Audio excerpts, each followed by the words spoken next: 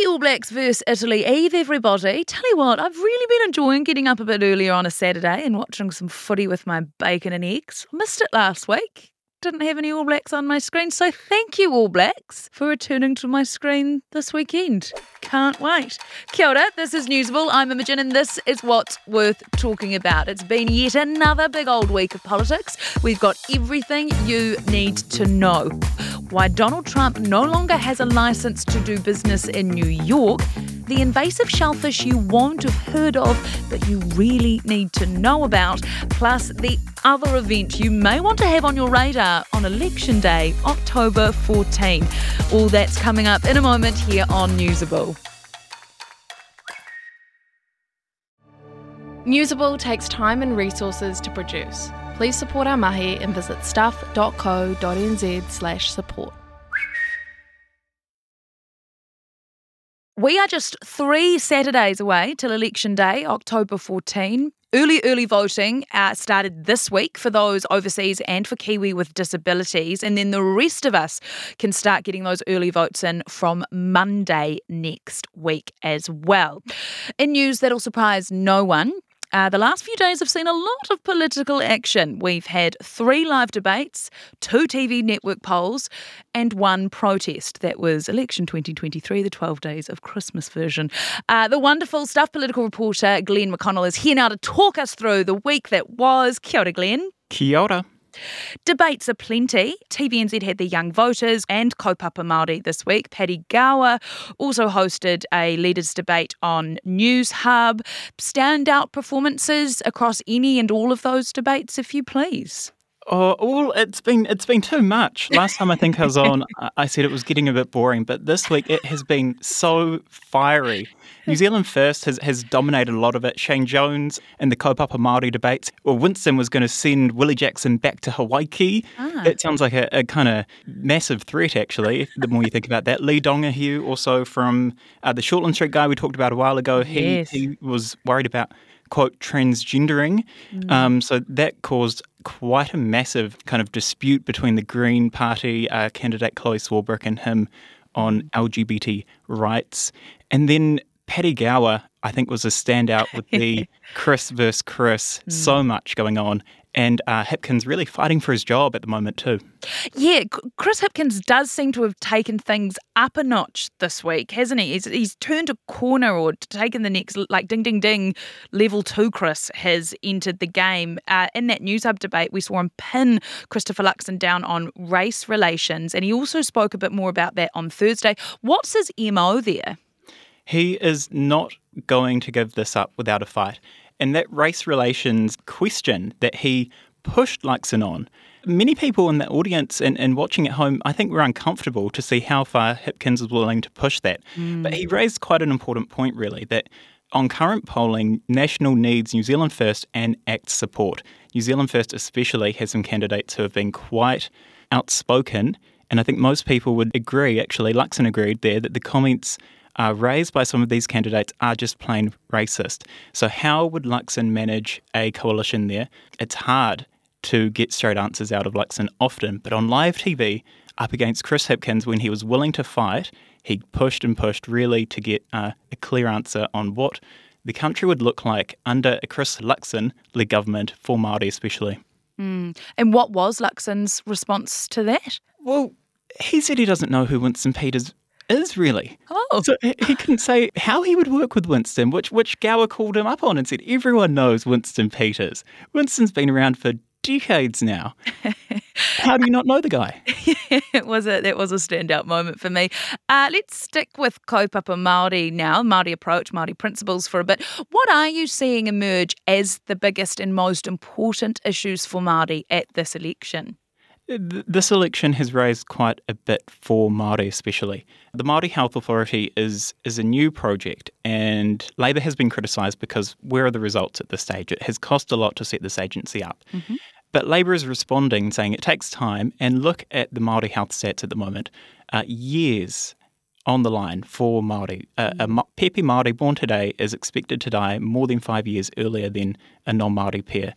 This is an inescapable issue in politics. How do you address that problem? But then the cost of living and social cohesion I think, have also been key. We've seen Māori politics, co-governance and stuff like that brought up so often in New Zealand First and ACT Party rallies. And it used to be quite common at national events as well, although that's dialed back as we've got closer to the election. So there is a lot to think about, I think, for Māori and people kind of thinking about race relations in the country. Glenn, any policies of note this week? I was going to say it hasn't been that policy heavy, but it kind of has. As you've covered on Newsable, there was Farmac, a big Farmac announcement from Labour. ACT wants to make it easier to evict tenants and cut taxes for landlords, saying there's been a war on landlords. National said it was going to get tough on beneficiaries, but when I looked at that policy a bit closer, it kind of didn't change much from the status quo. And Labour on Wednesday released its fiscal plan. This is big credibility stuff. Later today, National and the Green Party are doing the same. And peak and pit of the week. Final question to you, Glenn McConnell.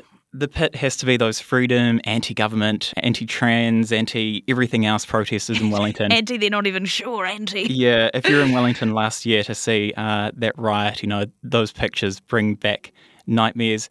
Peak, I think, is peak Gower we saw on Wednesday night. Just making politics pretty entertaining. I loved that debate. Yeah, no, it was definitely great television. Glenn McConnell, wonderful to have you chat. Thank you so much. Quick question. Will you be voting on or from Monday morning, or do you make a big day out of official election day, October 14? You know what to do. Head to our Instagram and let us know by voting in our poll. Just search Newsable NZ. The intrigue and complications of the trials involving Donald Trump are stacking up left, right and centre. The latest involves a civil case in New York and a judge finding Trump and his sons liable for fraud involving huge amounts of money. So what's going on? Producer Philip has been pulling this all together. PT, we know Donald Trump is facing election fraud claims in relation to the 2020 elections in Georgia. But this is completely different fraud? Oh, yes. This is a civil case. It's been taken by the New York State Attorney General against Trump and his adult sons. Of course, he's got a much younger one. And the state is seeking $250 million in damages, a ban on the Trump serving as officers of a business in the city, and to stop the company from engaging in business transactions for 5 years.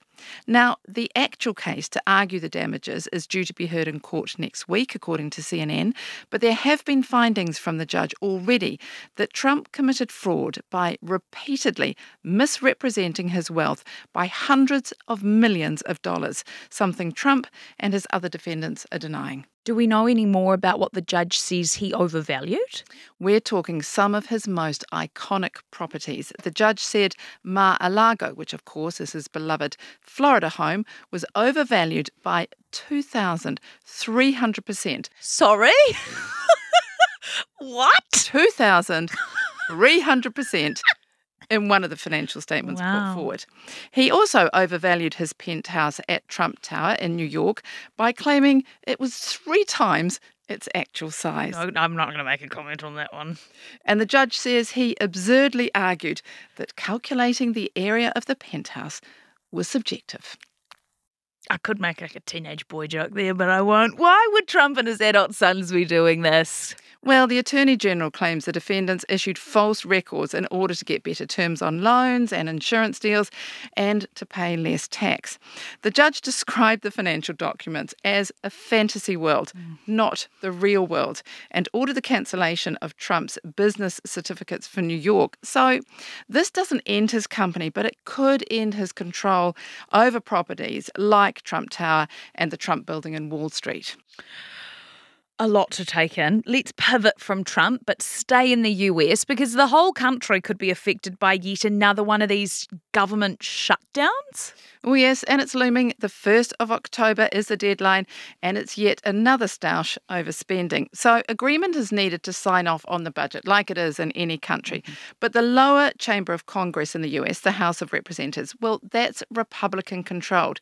And there's a right-wing faction in the House, and it's demanding deep spending cuts. And it also wants to stop further funding of the war in Ukraine. So the pressure is on to find some sort of compromise. Otherwise, key departments, They'll just stop functioning. Imagine that. I'm going to let you know the link between Shrek's swamp and Election Day very soon, I promise.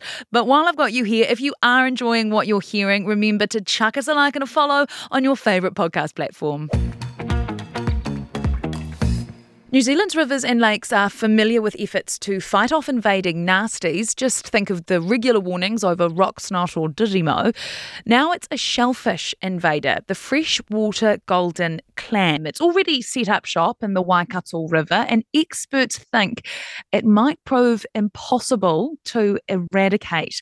But what sort of threat does it pose? We're joined now by John Walsh, Director of Readiness and Response from the Ministry of Primary Industries. Great title there, John. Kia ora. Kia ora, Imogen. Thank you. John, how do we think these clams got here? Well, look, we're not sure how they got here. That's often the way with some of these invasive pests. Look, they're really widespread throughout the world. They originally come from Southeast Asia, but now they're found in North America, South America, Africa, Europe. And so there's a range of places they could have come from. We're not entirely sure how they got here themselves, though. And what's the problem with them? I'm sorry, I see the word clam and I just think, can we not gather them up and eat them? Yeah, well, in their natural environment, they are considered a bit of a delicacy, but we wouldn't recommend people eat them out of the Waikato River. So they're a filter feeder. And so they, concentrate any bad stuff that might be in the river and the clam itself. So I wouldn't recommend eating it. What damage can they do? So they have proven in some places they have invaded to be quite aggressive invaders. So they're really successful at colonizing rivers and lakes and other waterways. And they can form really large-scale mats and big clumps in rivers and waterways. So what they're doing then is that they're outcompeting the native species for space and for nutrients in particular. So it makes those native species, it's very difficult for them to survive in some circumstances. And why are they so difficult to get rid of? When did we first realise we had this problem? Yeah, so we've known about it only for a couple of months, but they appear to have been here for 2 to 3 years. And so They've already successfully colonised quite a large part of the Waikato River. And they appear to be, in some places, quite dense. So when you get them at that scale, they're hard to get rid of. And one of the things this thing does, it's a really prolific breeder. So they'll start to reproduce from, a couple of months old, possibly. They can reproduce asexually, and they just pump out a large volume of spat or baby clams over the course of a breeding season. So tens of thousands a year. Did MPI drop the ball here? Yeah, so we don't run surveillance on the Waikato River. There are other people that look after the Waikato River. It was surprising to us that when it was found in such large numbers. So now we're getting on and trying to do something about it. We're trying to contain it in the river. Can we do anything to keep on top of the clam? There's a range of things that we're doing. We've given it the status of being an unwanted organism, which means it's illegal to move it from the river. And anybody engaging the river, whether it's recreationally or for commercial purposes, have to take certain steps to make sure that they and their gear are clean when they get out. So that's one thing. We've had a fairly significant awareness program going on in the Waikato since we found it. That's about to step up. We're putting in place cleaning stations on the river, and we're about to undertake some trials of some suppression methods. So some ways of killing the clams. We know we can't kill all of them, but maybe we can kill some of them, reduce the size of the population, therefore reduce both the damage that it's causing and the risk of spread. Good stuff. John Walsh, Director of Readiness and Response from MPI. Thank you so much for your time. Thank you very much. Good to talk to you. Hey, Chris. Yes. Do you want another very broad question? I've got a very broad question today. Go on then. What do you know about sports? Up the wires! Go the Black Caps. And don't forget Premier League football. Oh, you do love a bit of Premier League footy, don't you? What team is it that you're supporting here? Oh, the current champions, Manchester City. I think they're pronounced Arsenal. It's pronounced Arsenal. But you know what's good about football? What? They don't regulate sock height. I'm sorry? There's a sport that regulates sock height? Indeed there is, and it's cycling. That's very strange. Why on earth do they regulate it? Well, I know, but if you want to find out, you'll have to listen to the Big Stuff quiz. wherever you get your podcasts. Oh, that's a cliffhanger indeed. The Big Stuff Quiz is brought to you by Melbourne, every bit different. Now, you're going to want to set your alarms for this one, folks, because on October 14 at 6 a.m, you could be booking yourself a 2-night stay for free at Shrek's Swamp.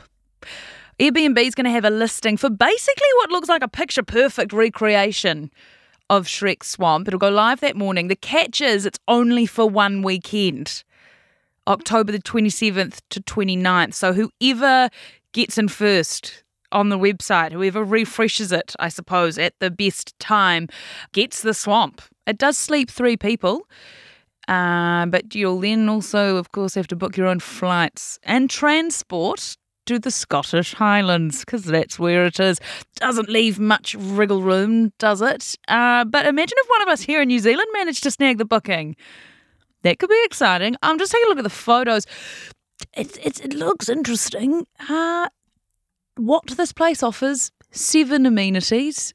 The essentials, so towels, beds, sheets, soap and toilet paper, that's good. Heating, smoke alarm, carbon monoxide alarm, fire extinguisher, first aid kit and a private entrance. It's what it doesn't have that has me not jumping at the chance to book it. No kitchen, no Wi-Fi, don't mind that. No TV, don't mind that.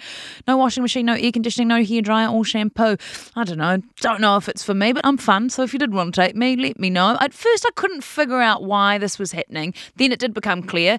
It's all a part of a charity drive, which is very lovely. Airbnb will be making a donation to Hopscotch Children's Charity in Scotland.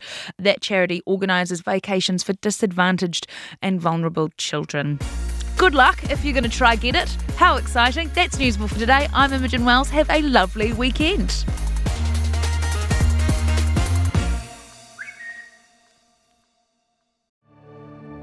If you like this podcast, please support our work. Visit stuff.co.nz/support.